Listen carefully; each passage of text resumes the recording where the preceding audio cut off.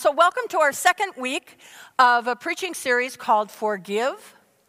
And this week, what we're going to do is talk about the story of forgiveness. It's on this book that you saw Mark and DJ showing at the beginning in the announcements called Forgive by Timothy Keller. If you want to just read a really good book and follow along during the summer, you can do that. You don't have to, but I'm telling you, it's a good book. Do you know what I do? I actually have it in Audible, so I listen to it, and I have it in hard copy, so I listen and I read at the same time, because I have a hard time staying awake when I just read.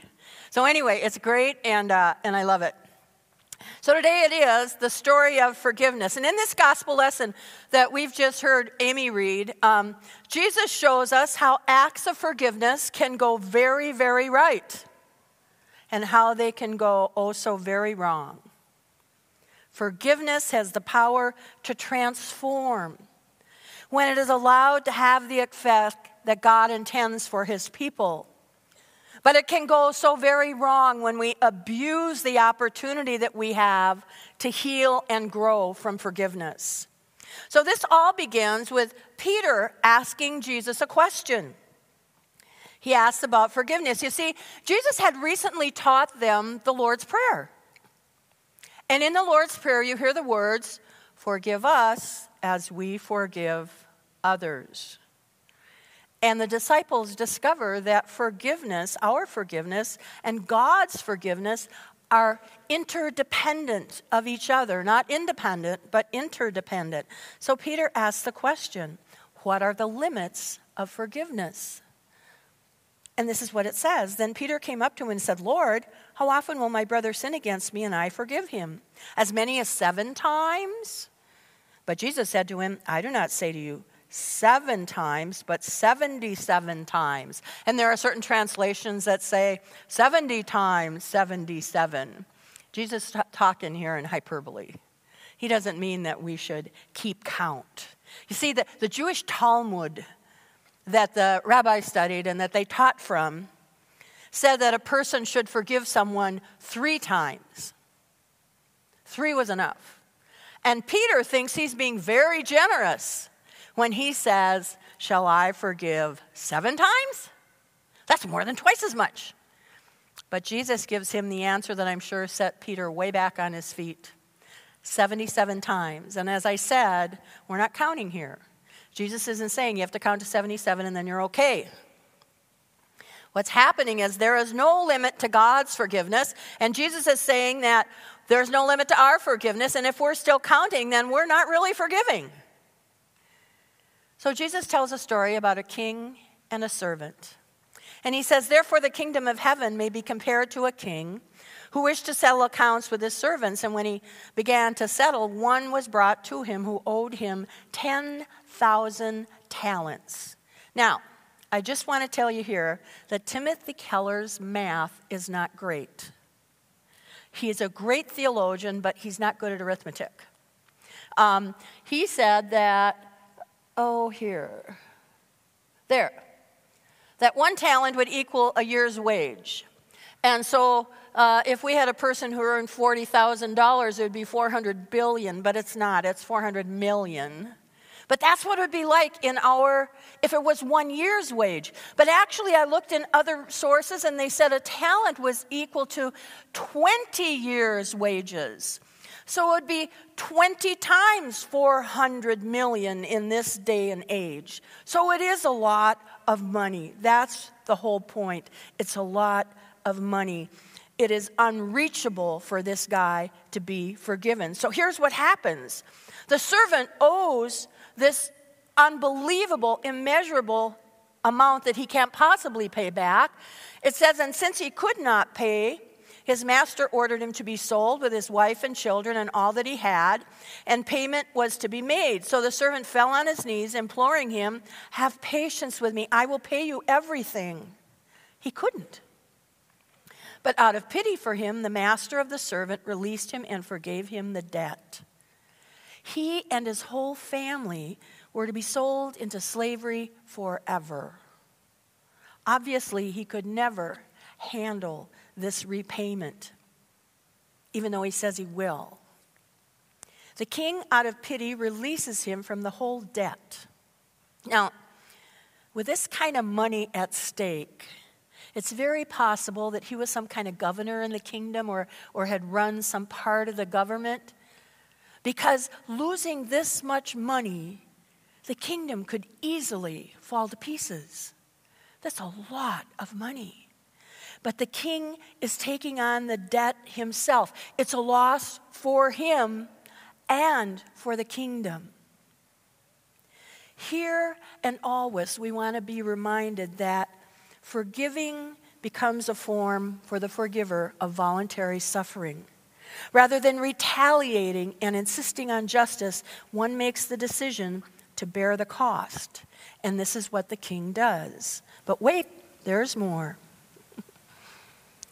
But when that same servant went out, he's now freed from the debt. He found one of his fellow servants who owed him 100 denarii, and he seized him and began to choke him and saying, "Pay what you owe."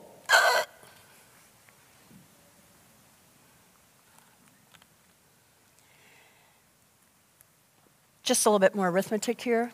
A denarii is worth a day's wage. That we know. So he owed 100 denarii. He owed 1/3 of a year's wages, which is a pittance compared to what this guy had owed. But he takes him by the neck and he says, "Pay me what you owe me."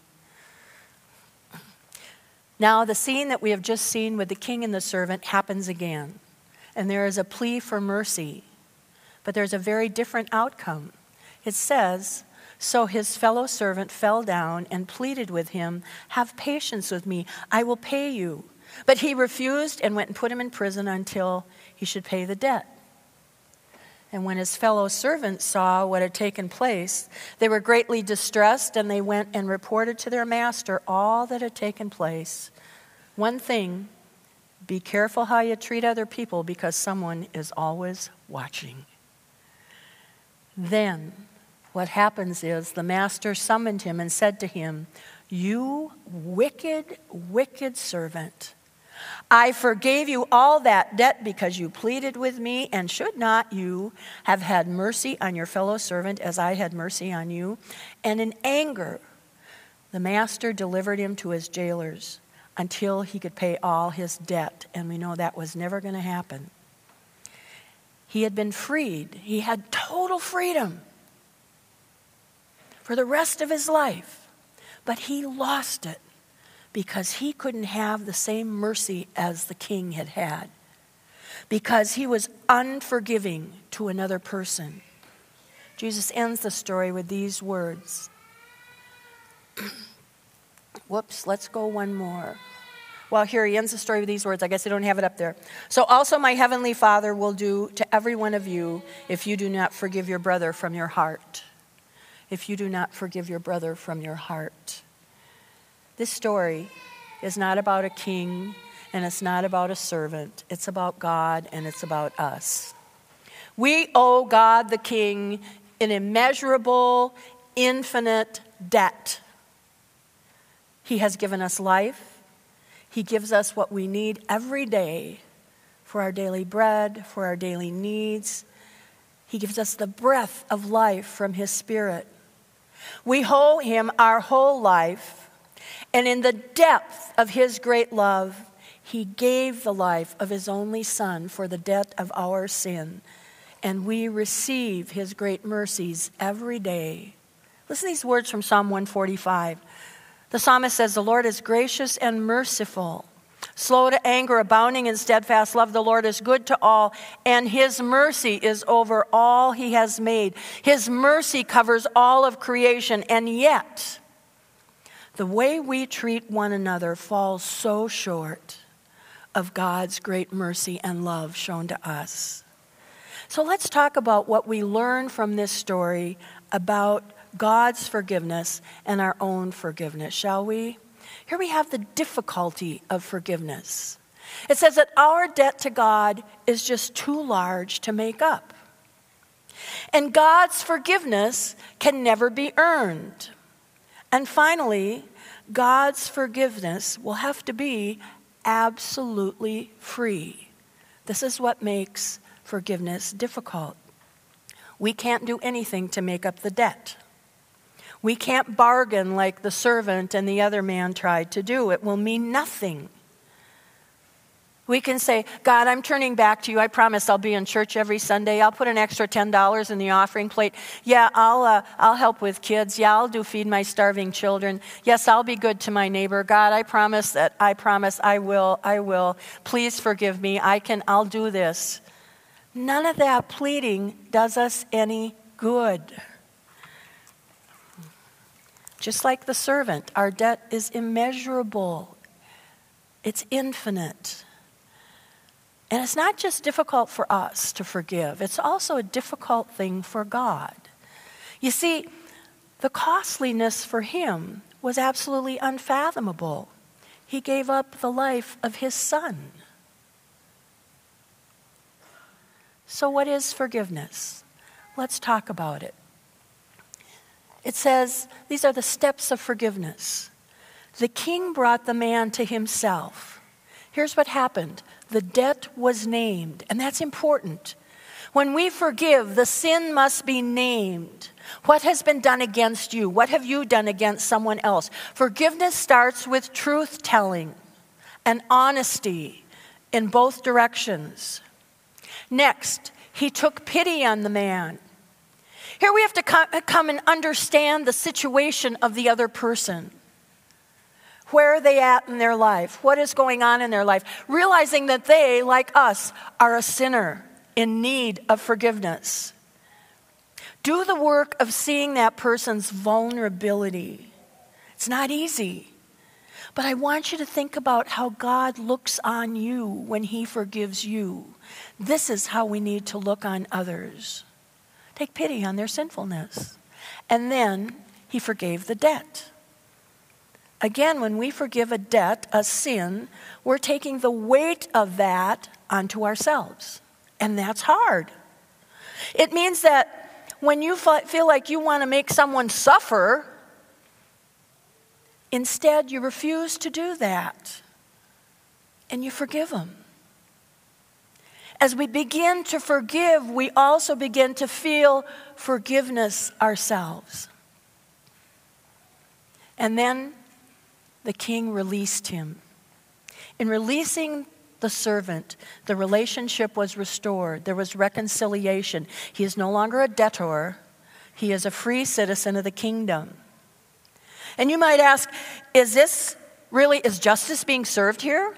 Shouldn't there be justice? But yes, there should be justice, but if we only continually ask for justice all too often, we are not forgiving, and we are looking instead for revenge. So you have to release the person, release the sin. So here's how we forgive.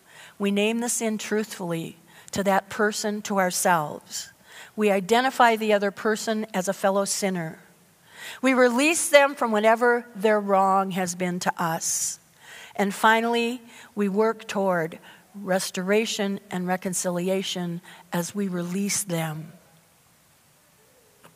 Now let's look at the dimensions of forgiveness. This is very important. This is how it happens. First of all, we have the vertical dimension. It is upward. Human forgiveness is always based on the experience of knowing God's forgiveness. We love because he first loved us. We forgive because he first forgave us. It's vertical. Forgiveness begins this way, between you and God, between me and God. Secondly, it is horizontal. It is outward. When I find out that I have been forgiven, I return that forgiveness to others because of what God has done for me. And there is a horizontal movement of forgiveness. If we truly believe in forgiveness and repent, we are naturally moved to that vertical realm of forgiveness, forgiving each other. And I've always heard this, and not a lot of people say it, but every time I hear about the horizontal and the vertical, I always see the cross of Christ, the horizontal and the vertical. And all forgiveness happens because of the cross of Christ. And then it's internal. It's inward. Our forgiveness must be real and come not out of obligation, because I got to do it. You know, when mom says, go say you're sorry. It's not like that. It's not out of obligation, but it's from our transformed, forgiven hearts that we forgive. God's forgiveness changes me. It frees me to love and forgive others as I have been forgiven. If our hearts are not this way, if we are not experiencing the inward nature of forgiveness, we are not understanding forgiveness given to us freely from God at all. Now, let's talk about our failure with forgiveness. How does our failure with forgiveness happen? It happens when we are not changed. That's what happened to the servant. He wasn't changed. Nothing happened to him inwardly. And he didn't go out vertically. He only got this from God, and then he stopped. When we are unchanged from the forgiveness God gives us, we continue to carry out the grudge. We still say, I can't forgive. I will never forgive. We are like the servant demanding more from others because they have wronged us. And the main reason we fail to forgive is that human sin frustrates our ability to forgive. We are sinful beings, and it happens day after day. And God continues to forgive day after day, more than 70 times 7.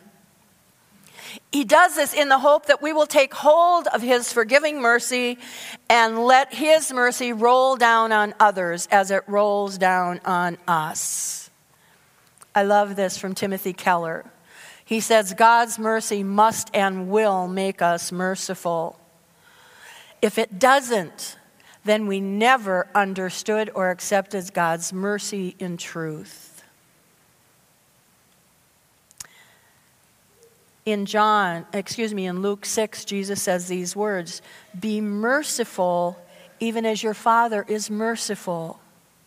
That's what should happen to us when we are forgiven. Now, at the close of Jesus' story, the servant is thrown into prison. Now, this seems harsh. And he says the same's going to happen to those who do not forgive, right? We say, wait a minute, is God going to throw me into prison? But the truth is, no. We throw ourselves into a prison. We do.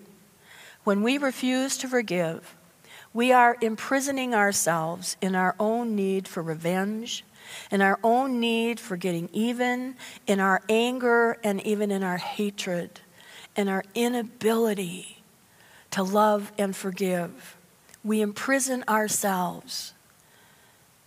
We have looked, my friends, at the difficulty of sin, at the definition, at the dimension of forgiveness, And we have to ask, what is it that allows God to forgive us so radically that all this happens? Well, the atoning death of Jesus Christ on the cross. There's your answer.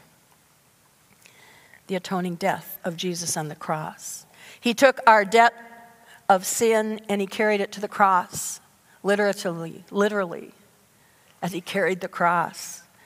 And there he died with it. He suffered for us. The debt caused him to suffer, just like we said it would. By his wounds we are healed and forgiven. He is the king who became the servant. Because of him we can know total forgiveness for all our sins. And I want you to hear that today. Pastor DJ makes sure you hear it at the end of every one of his sermons. And I want you to hear it today. You are forgiven by God. You have the total forgiveness of all your sins in the name of Jesus Christ. We can know that forgiveness. We can know the tender mercies every day. There is no limit to God's forgiveness and mercy. That's what Jesus is telling us today in this story. Finally, I love these closing words from Timothy Keller. He says, the judge of all the earth was judged. He was punished for us. He took the punishment we deserve. This humbles us out of our bitterness because we know we are sinners living only by sheer mercy. but it also exalts us out of our bitterness because we can say, I have been justified and adopted in Jesus Christ. You have harmed me, and I will confront you about it, but you can't take away my real goods and my deepest joys. And then, my friends, you can forgive. Amen. Let us pray. Gracious Lord, today we give you thanks that you are the one who first loves and that you are the one who first forgives. Help us, Lord, to accept your forgiveness. Help us, Lord, to take that forgiveness and live in it and put it in our hearts and then offer it to those around us, to the people of this world. Heavenly Father, again, we thank you for your Son, Jesus Christ, and the great forgiveness that we have in him through your great mercy. In his name I pray. Amen.